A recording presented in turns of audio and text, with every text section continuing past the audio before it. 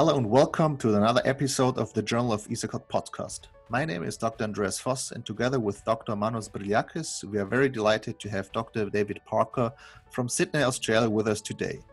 He is the author of the last editorial talking about the ideal alignment of UKA. Hello, Dr. Parker, and thank you again for your time. Maybe you can just introduce yourself and tell us about your clinical background. Sure, thank you, Andreas. So I'm an orthopedic surgeon in Sydney, Australia, specialising in knee surgery. I've been in practice now for almost 20 years. I went into knee surgery straight away after fellowship, and I did some extra training in London, Ontario. My clinical practice is both private and public academic practice, and we do a lot of clinical research. My practice is about half arthroplasty and about 300 arthroplasties a year, and the other half is sports medicine. So it's everything from ACL reconstruction to multi-ligament injuries to osteotomies as well. So, but just knee surgery and some knee trauma as well. Perfect, thank you. So I just want to bring everyone on the same level. And I just want to summarize your editorial, which is basically investigation and looking at the difference between UKA and a total knee arthroplasty. And you therefore quoted the article by Patterson et al., which has been recently published in the Journal of ASOCOS. And according to the literature, we see a higher revision rate with UKA compared to the total knee arthroplasty, and only a low percentage of primary UKA, which is somewhat between 7 and 9% of all knee arthroplasty procedures. You also highlight the key elements of successful UKA, which are the avoidance of overcorrection and the correction of a deformity to a neutral or slight VAR, which should be the original constitutional alignment. You point out that the residual VARs is acceptable, but highlight that an excessive VARs has to be avoided. But what is an excessive VARs? In the editorial, you quoted 7 degrees, but also mentioned the gray zone between 3 and 7 degrees. The second part of the editorial talks about the patient-specific instrumentation in robotics and gives us a little idea of what we will see in the future in UKA and total knee arthroplasty.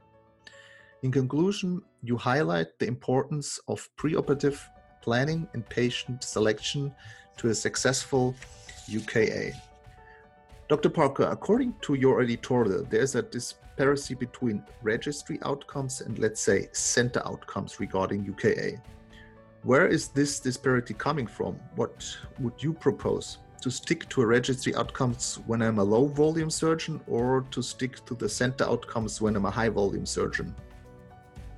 Yes, well, I think it's a good question.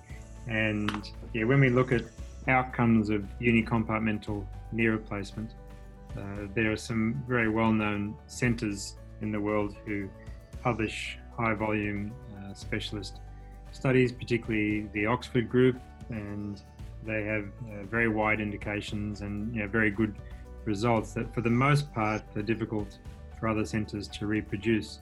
And that's the results that we get from a single centre where they're highly specialised in doing these replacements, and also probably have a certain bias towards these procedures as their procedure of choice.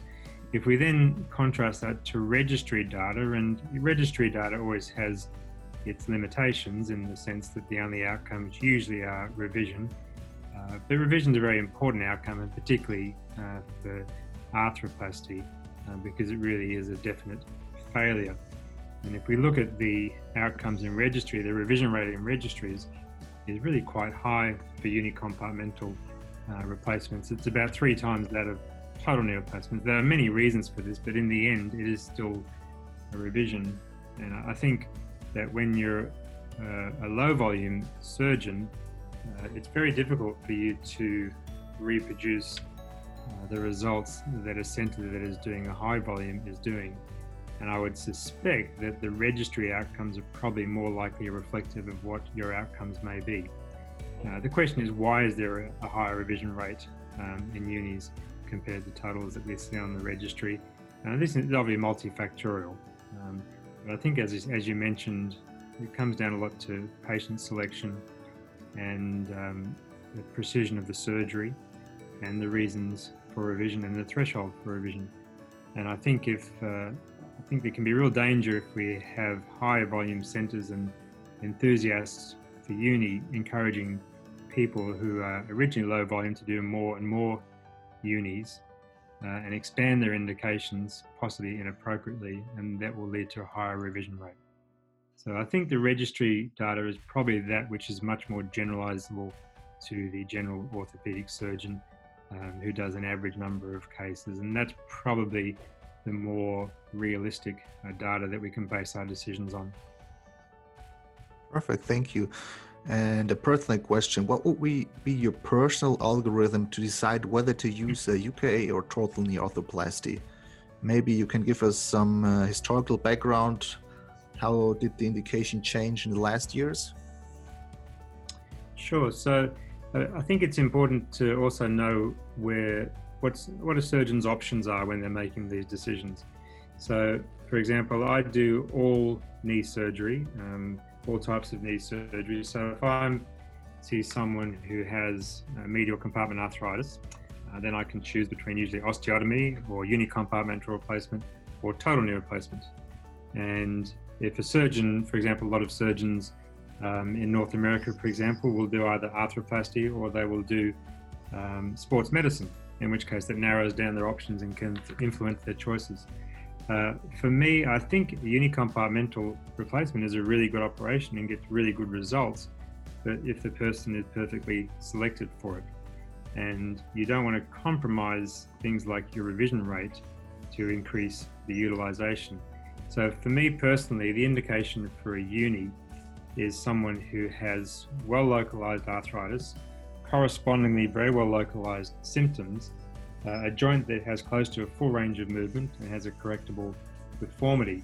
I think when you get joints that have fixed deformities and flexion contractures, that's an indication that the joint has become more globally affected. And you can't fix that by doing a partial resurfacing of the joint. So for me, and if I have older patients, so people beyond the age of 65, then I usually want to give them the one operation that's going to last them the rest of their life. And statistically, if we look at our registry data, that's a total knee replacement. If it's a younger patient, less than 55 or 50 and they're active, I'll more commonly do a osteotomy. So for me, a unicompartmental replacement is someone usually in middle age, sort of 50 to 65 age group, who meets those criteria. And when I'm assessing them, I assess them very carefully, including an MRI scan to look at their other compartments, which is probably a lot more conservative than a lot of other proponents would be. But I know from my own data on the Australian Joint Registry that I have a very low revision rate for my unicompartmental. I think it comes down to really choosing your patients very carefully. Perfect, thank you. And that's a very interesting insight, because also here in the European countries, we see the subspecialization. So we see knee arthroplasty surgeons, and then we see the sports medicine guys, as you told us before. And I think maybe a good way should be like the shoulder surgeons doing, because they're treating the whole joint. So they're not just doing arthroplasty, they're using all options they have for the joint. And I think this is one of the key features to give the patient the best outcomes he'll get for his pathology. I agree. So in the second part of your editorial, you mentioned the patient-specific instrumentation and robotics. What is your personal opinion about instrumentation and robotics? Are you using these techniques? So I've used computer navigation for all types of arthroplasty, total and unicompartmental, for about 15 years, as well as for osteotomy. And I think there is very good evidence that you get improved alignment, and there's some evidence for improved outcomes, and there's certainly some evidence in younger patients on the registry for lower revision rate. So, and for me, the robotics is just the next phase of computer navigation. It's essentially the same software, but with a robotic arm. So I think the robotics is good technology. I think it allows you to do it more precisely. And some of the recent data from the Australian registry for robotic unicompartmental replacement is showing a lower revision rate. I think the one thing that the robotics doesn't do is select the patient for you.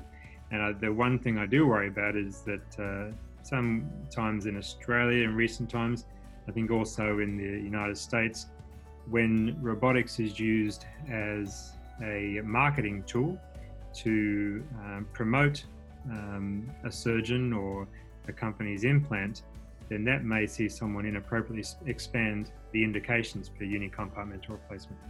So I think as long as it's being used appropriately, the robot will improve the precision. It helps with the implant positioning, it helps the implant alignment and the sizing of the implant, and I think it will lead to better results. So all those revisions that come about from poorly done surgery, I think will be reduced with robotics, but it won't take the place of appropriate patient selection.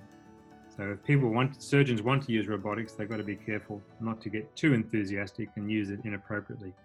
I think for patient-specific instrumentation, I have no experience of this with unis. I think there is very limited data on this.